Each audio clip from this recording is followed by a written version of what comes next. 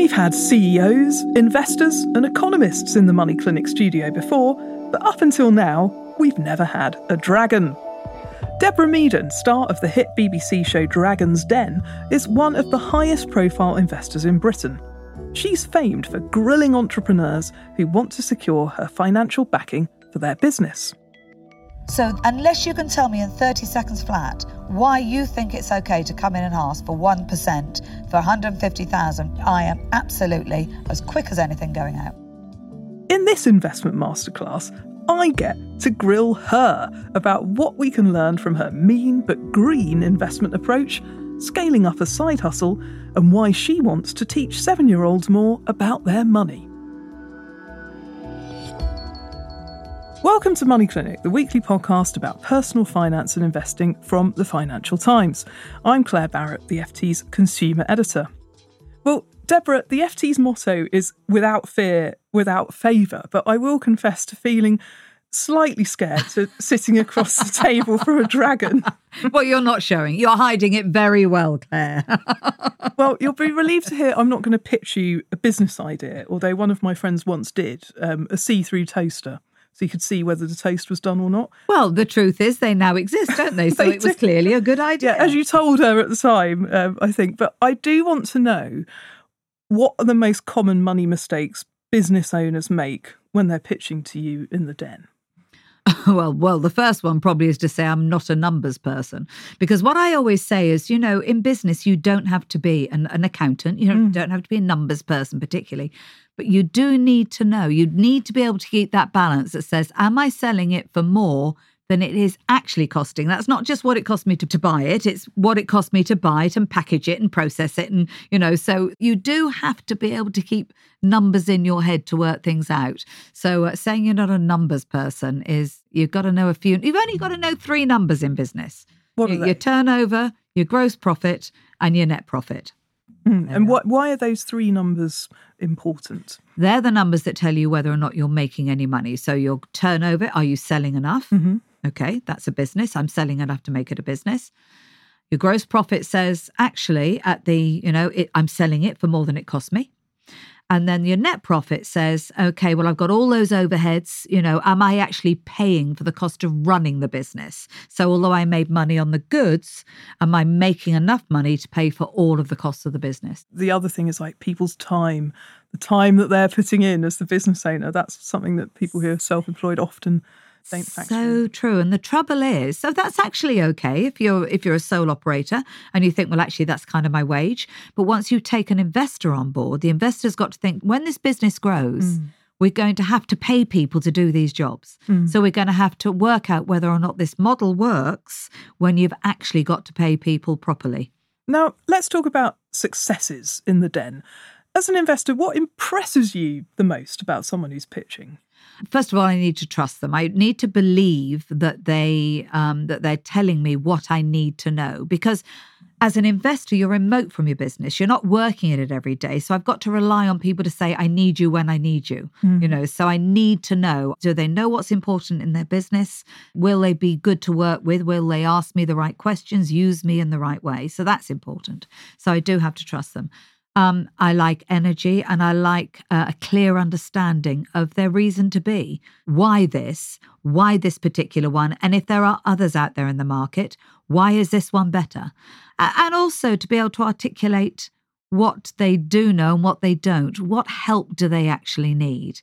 That really impresses me when people can say, look, I'm really, really good at all of this, but I really do need help there, because that's clarity. It gives you a really good idea. So that's not showing a sign of weakness by saying, I find it difficult to do this. It's actually a sign of strength. I think it shows me that they know themselves. They know what their business needs and they know which parts of that they can provide and which bits they can't. That's really important. Many applications for there, I think, with careers in the workplace as well. Now, I checked, being a journalist, and pretty much all of the business that you've chosen to back on the show over the years are still trading today. Well, there you go. What qualities unite them, other than, of course, having you pick them?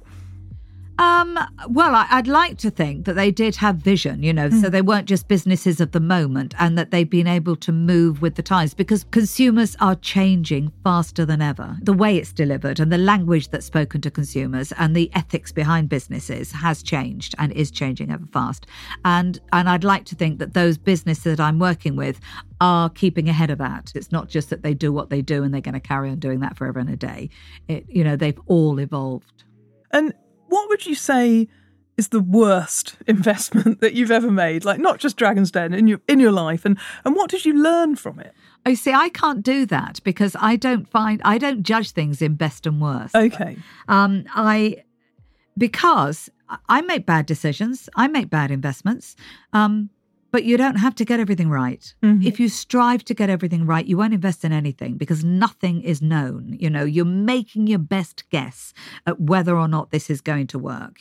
Do I, using all of my knowledge and my judgment, has this got a fair chance? So when I get it wrong, to me, that's just part of the investing process. I've just got to get more right than I get wrong. So getting it wrong, I don't like getting it wrong. Nobody likes losing their money. Sometimes I've got it wrong because I simply can't work with the people. And I don't mean I can't work with them in a sort of, falling out sort of way, just that we have different desires. Once you've got an investor on board, that you've got a slightly different path. You're looking for a return on their investment. And sometimes you find that the person that you're helping really didn't want what they thought they wanted. They actually want an easy life. They don't want me going, look, I can get you into, Tesco's, Sainsbury's, quadruple whatever, Yeah. They really think, I don't really want to do all of that. So sometimes that's a reason it doesn't work. But I don't really judge them. As long as I'm happy with the investments that I've got, not just financially, have they got the right impact? Are they doing things in the right way? Are they ethical? And are they making money? It's fascinating to both hear you talk about this and see you on the television running the rule over these different companies, because our bread and butter on Money Clinic is talking about investing in shares of different companies on our normal episodes. Is there any advice that you'd offer up for people listening to the show who do buy shares on the stock market of how they could sort of take the Deborah Meaden approach to their investment decisions? I don't know. The advantage that I often have, because people are pitching their businesses to me and I often do get to meet them, the advantage that I have is I'm able to judge the characters behind it, because a lot of businesses actually succeed because of the people standing behind them. So I think it's important to get a sense of the character, the personality of a business, because we're beginning to appreciate business personalities in our buying. If it is a consumer product, we do look for personality. So I think an understanding of, is there a clear personality and is there a clear vision looking forward, not what does it look like today, because you're buying at today's prices. Can I see that this is a relevant business going forward? And do you invest in shares on the stock market as part of your wider investing activities, or just stick to the companies? I mainly stick to the companies. I've got some shares, and I have invested in a couple of green funds at the start of the funds, mainly because I wanted to be part of getting them off the ground, because in the early days, green funds weren't that attractive. Now, of course, everybody understands huge opportunity in the green economy. And that is another thing I would say. I want to enjoy my investments. I want to know that they fit with my ethics. And I think people are beginning to understand that more as well. Even your pensions, you can ask for your money to do the things that you want it to do. So I think investing in a way that doesn't just gain you financial gain, but also makes you feel like, okay, I played my part. I helped change the world. We're going to come back more to green investing later, but we've talked quite a lot about buying companies, but we haven't talked much yet about selling them. Now, at the time when you invest in a company, are you already thinking about what the potential exit strategy would be? I ask this question because it's often a problem for people when they're buying shares. And they stick with them for ages, the price goes down, they don't know what to do. Well, yes, and that is a really important thing. Now, particularly, and that will absolutely turn me off. If I ask somebody, what's their exit route, and they haven't got one, It's very worrying because I'm a junior investor. I can't force a sale. And it means I could be in there forever and a day. And particularly you get family businesses, you think, oh, hold on a minute, you're going to pass this on to you. It's fine. You can do that, but don't get an investor on board unless you've got a way of actually getting that investor out.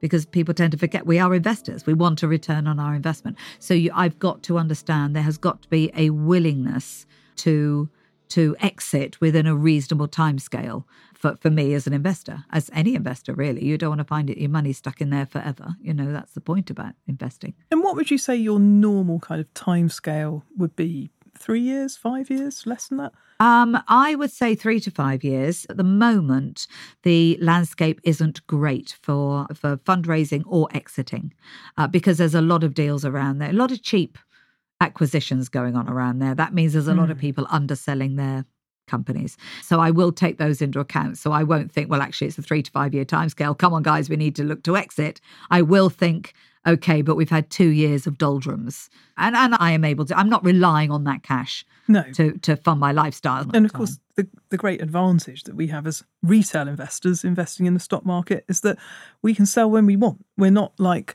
a corporate investor, a fund manager who'd be under pressure to make that plan with a share that they had bought in a fund, deliver a return to shareholders, get in, get out. If we think that there is a great story there, even if performance is in the doldrums for the next couple of years, we can hang on, we can invest more, we can do what we like. Well, that's true. But I think it's also why people must remember they should only invest cash that they don't need to live their everyday life on. Because if you've got to sell at the moment that they're in the doldrums, that's clearly bad news. So I think that's a really important thing to sit at the back of everybody's minds. Now, chatting to my colleagues before you came in, one question one of them had was, would Deborah have ever enjoyed being a city fund manager in another life? Because they have a similar job to you as a dragon. They're looking at companies in the corporate world, weighing up whether they want to buy their shares for their investors or not. I've never been asked that question before. I like it when I get asked a question I've never been asked before. I don't know if I would, and I'll tell you why. I actually, for a start, I enjoyed working in a business. So I actually like, if I miss anything, it's that having a challenge and rolling my sleeves up and getting in and sorting out. I miss that. I definitely miss that.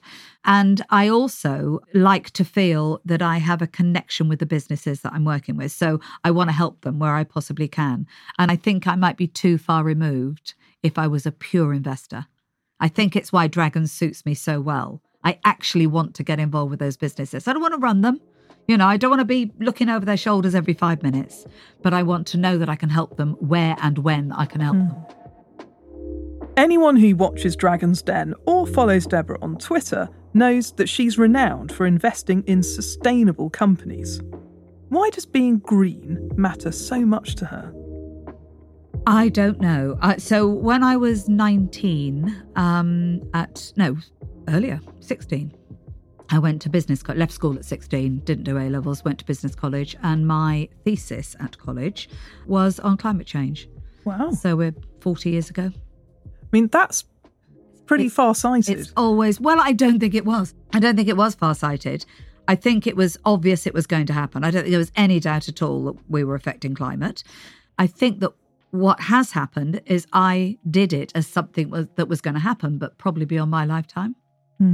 And I think what has shocked me, and I am not a worrier in life at all, except about climate change and biodiversity. So what worries me is the speed at which it has taken hold. And that is why I have to be true to myself in my investments. I can't worry about something and be as concerned about something as I am about climate change and then behave in a completely different way. I've got to reflect that in the way that I work. Do you wish that being green mattered more to the government? Mattered at all would be helpful, I think. Yes, I do. I get frustrated because honestly, the opportunity in the green economy, it's happening. It's going to happen. Listen, if we're completely wrong about climate change, it doesn't matter. We get clean air, we get cleaner rivers. It's just better so wildlife. Much good coming out of it. It's going to happen. Why on earth wouldn't you embrace that as a business opportunity? If you couldn't care less about the climate, why wouldn't you embrace the green economy? There is so much new opportunity, and an opportunity to bring in people with such diverse skills and such diverse knowledge and create jobs that have never existed before. It's exciting. We've obviously seen this rowing back on some net zero commitments by the current government. Obviously, there's an election coming up soon. But do you think that the environment will continue to matter to companies and their investors despite what's going on inside Number 10? So I think business is the great hope, because the consumers are becoming much, much more aware of the issues, not just around climate change, around nature and biodiversity, and is becoming a proper business issue. And business can move much faster than governments. And the only thing I think that is disappointing is, as far as politics is concerned, is that you do need a constancy when you're in business. You need to understand the direction of travel. Business works much better when it knows when it's going. It's like, oh, that's where we are. We're off then. We know what we're doing. We know what the rules are. We know where we can go. I think this flip-flapping around is really not helpful. So, the reversing of so many things is just very confusing. And it freezes cash, because people start thinking, hold on a minute, I better hold on to that until I understand, where it needs to go. So I don't think that's helpful. But I do think that generally business is much more connected to its customer, understands how its customer is feeling, which is really important, responds to that, and can move much, much faster than a government. Now, I think one of the biggest challenges for consumers when it comes to being greener, I say this is the de facto consumer editor, is that it often costs much more for us to make the greener choice. Well, what does? I always say to people, tell me what it is that you think costs more. So it's not that they cost more, it's that the upfront costs more. Okay. So actually, if you're going to keep something for longer and we change our habits, we're a little bit disposable at the moment. We are going to have to shift our habits to valuing things that we've had forever. I love it. I've got jumpers with holes in at home, and I can't tell you the pleasure I get out of looking at the holes at the jumpers. I think I've worn it out. That's amazing. So I think that the funding of the upfront costs is very, very important, because where do people get that cash from? Money is, particularly at the moment, really expensive. So I think there's definitely a piece to be done there. But I also say that if you can afford it, then you have almost a responsibility to drive the market, because electric vehicles, the price will come down. The more that are bought, the more that are made, the price will come down. The more charging points there will be. And sometimes certain sectors of society are really important in the driving of that market, so that it becomes available to everybody. Do you have any practical tips about how people can pay more attention to where our investments are going and the kind of businesses they're funding and the kind of attitude our banks might take to all of this? Well, I tell you what, ask the question, then ask the next question. Because what I have sometimes seen is that I've got an answer that is quite shallow. You're not investing in this and you're not investing in that. Okay, what am I investing in? That's the next question, not just what am I not investing in. And sometimes that can uncover some things that you think, ooh, hold on a minute. We're investing in that fund, and I know that fund invests in fossil fuels. So I think ask the question, but you can literally email your pension, whoever you've got your pension with, you can email them and say, how do I find out what's in my pension? Bother them, bombard them enough that they have to set up an entire department doing nothing but informing people how their investments are being spent, how their money's being spent. But of course, if you're investing your SIP, your self-invested personal pension, or your ISA, there is a multiplicity of green funds and ESG ratings. That's environmental, social governance, for those who don't know what ESG is. But these have attracted a lot of criticism. Things like greenwashing, the inconsistency of the ratings, the green bubble effect, all of these things are bandied around. What's your view? Well, greenwashing is, of course, an issue, because what I mean by sustainability could be completely different to what you mean by sustainability, So I always say you need to, again, it's finding out when somebody says it's a green fund, what does that mean? What is your version of green? What are the rules around that? Do they fit my rules?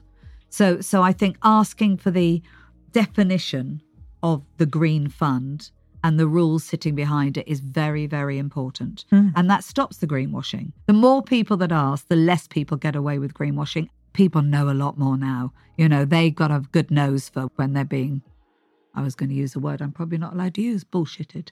No, you're allowed to use that. Now, you're normally the one listening to the pitches in Dragon's Den, but when it comes to making greener investment choices, greener consumption choices, what would be your pitch to Money Clinic listeners?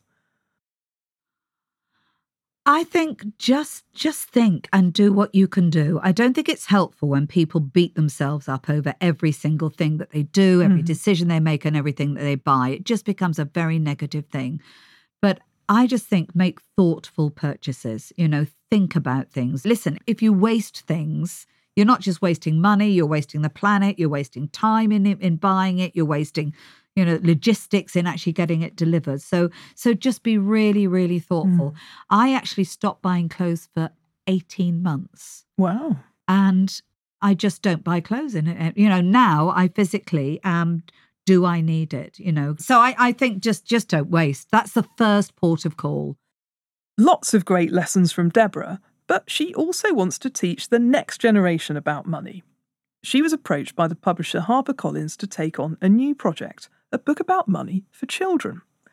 Why Money Matters came out in July, and if you haven't seen it, it's a beautifully illustrated book aimed at 6 to 9-year-olds, and it answers a question Deborah says she's always being asked. When should children start learning about money? I've never thought it is a subject that should be introduced later. It's such a part of our life. You know, the reason I think I've been good with money is that we didn't have any when I was tiny. And it was a big conversation in the house. And it wasn't in a worrying way. It was just like, what are we going to do to build a better life? And I think that was a real gift because I didn't learn about money. You know, I just absorbed about it. And I thought, it's not even on the school curriculum. And how can this lifeblood of the way our entire society works, how can that not be on the school curriculum from the day they first step foot over that school threshold? So I thought, well, there we are. There's a gap. It needs to be written. Whether or not I'm the person to write it or not, we'll see. The book contains what some people might consider pretty heavy subject matter for children, like the origins of currency, what banks are, the tax system. Do you think some of this will go over the heads of 7-year-olds?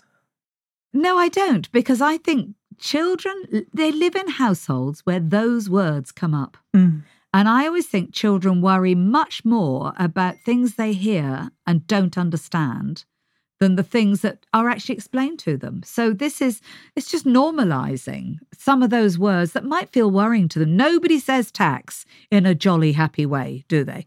No. So absolutely. Certainly not me. Absolutely. So children will kind of hear that and think, oh, no.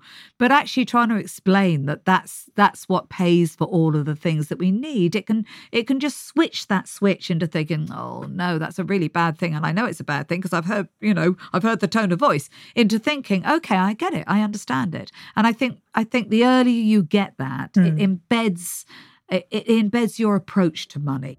I want people to have a healthy, happy relationship with money. And I think the earlier you start that, surely the better.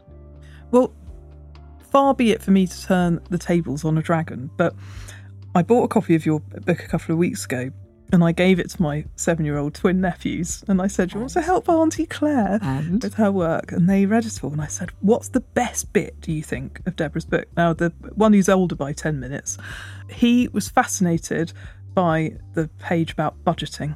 And I was saying to him, why are you interested in this? And he said, I like there being rules about spending money.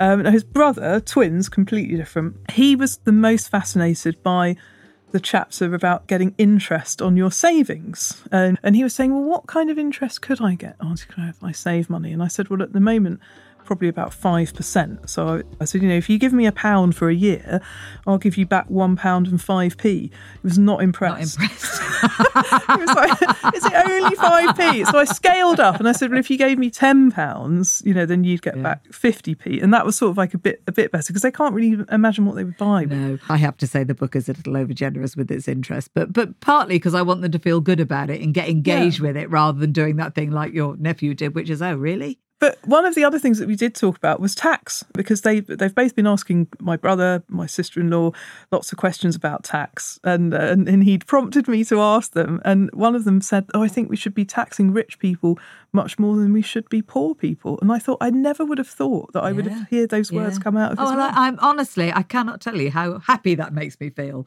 What kind of feedback have you had about the book from either little people or perhaps their mums and dads or their teachers? It has been, honestly, it mattered. This matters to me. And of course, what's happened, the feedback has been, so when are you going to do one for teenagers? Yeah. That's the feedback. So I'm on it. Wow. Is this a scoop for the Money Clinic podcast? I think it is the first time I've said it out loud. Excellent. That's what we like to hear.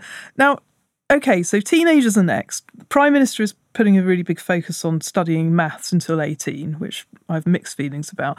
But if you were in charge, what aspects of money and also running a business, which is another really important lesson, would you like to put on the curriculum? Well, that's interesting because I think maths gets a bit of disengages. The word maths disengages with people because it doesn't connect what they're doing with what they need in real life. And of course they need numbers in real life. Numeracy. And numeracy. But a lot of the stuff I learned, I thought I am never, ever, ever going to use. And I really wouldn't need to do it till I'm 18. You can't have a feeling for what you're going to need. So I think what I would like to see is numeracy actually embedded into the subjects that it should be, that need it. And maths embedded into the subjects that need it, instead of being this slightly separate topic, just a different, holistic approach to it, which gives you a much better idea of why I'm bothering to learn this. I did Latin at school. Well, not for long. I got thrown out of Latin classes, which I'm not proud of. It was not my proudest moment, but it was that constant. So why am I learning? What's the point? Latin? What's the point to that? And I think maths can sometimes suffer from the same thing, unless you're going to be a mathematician or a scientist. So many times people say, so when am I going to use that? What good is that to me? So it just needs to be practical. With around 1 million gig economy self-employed workers, around 5 million SMEs, small and medium enterprises in the UK, do you think we should be doing a better job of teaching business maths as part of maths? I do think business it should be shown as a proper topic at school. And maths be part of that in the same way maths should be part, if you're going to become a biologist, you're going to need to do your numbers, So I definitely think that, just fundamental stuff like, the balance, what's a balance sheet? It sounds really complicated and it is really, really simple. It's just adding up and taking away. It's as simple as that. So demystifying it, I think would be really important. And I think that would encourage more people to think that they could go into business. And grow their business. Absolutely. Business is actually quite simple. It's not easy, and there's a difference. It's hard work and it can be, it can be risky, but it's actually quite simple, the fundamentals of business. It's funny, when I wrote this book, it was a wonderful exercise for me because it made me simplify stuff. Take all of this stuff that over life you just grow into, you overcomplicate, add layers and layers and layers, and trying to talk about it, to 6 to 9-year-olds, getting down to the thing that actually matters. It was a brilliant exercise for me.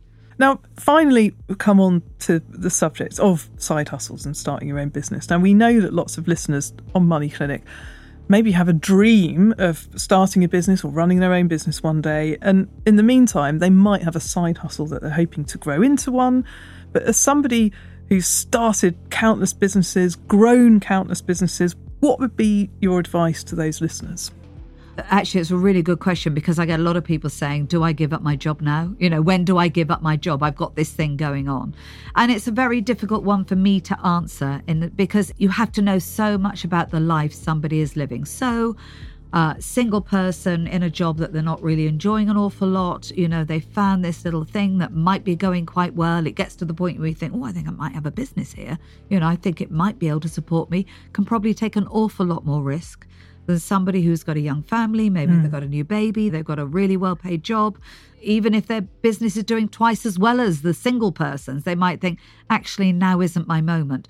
So I think, timing is all important. And just to remember to look around the whole piece, understanding what it actually means to run that business, what it would take, what energy it would take to run that business, and to remember the risks that are involved in that. And I'm not putting people off because, it's given me a wonderful life. It's created the best of times for me. So I would, I want everyone to do it. I want everybody to have a brilliant time. But timing is very, very important. And you've got lots of timing levers. You've got, is it the right time for the side hustle to scale it up? Is the economy sort of faltering a little bit? As my personal situation, is the timing right on that? And there will be a sweet spot in there. They won't all be perfect, but there will be a sweet spot that all of the indicators come together to say, okay, now's the moment. Well, thank you very much, Deborah Meaden. We have very much enjoyed our podcasting moment with you. It's been an absolute pleasure having you on Money Clinic. Thank you for having me on. Well, that's it for Money Clinic this week with me, Claire Barrett, and we hope you found this episode useful. If you did, spread the word and leave us a review. We're always looking to chat with people about their money issues for the show, so if you're interested in being part of a future episode, then email us. money@ft.com is our email address. You could also follow me on Instagram. I'm @ClaireB. Money Clinic was produced by Philippa Goodrich, the sound design was by Breen Turner, and our editor is Manuela Saragosa. You heard original tunes this week by Metaphor Music. Cheryl Brumley is the FT's Global Head of Audio. And finally, our usual disclaimer, the Money Clinic podcast is a general discussion around financial topics and does not constitute an investment recommendation or individual financial advice. For that, you'll need to speak to an independent financial advisor. That's all the small print for now. See you back here next week. Goodbye.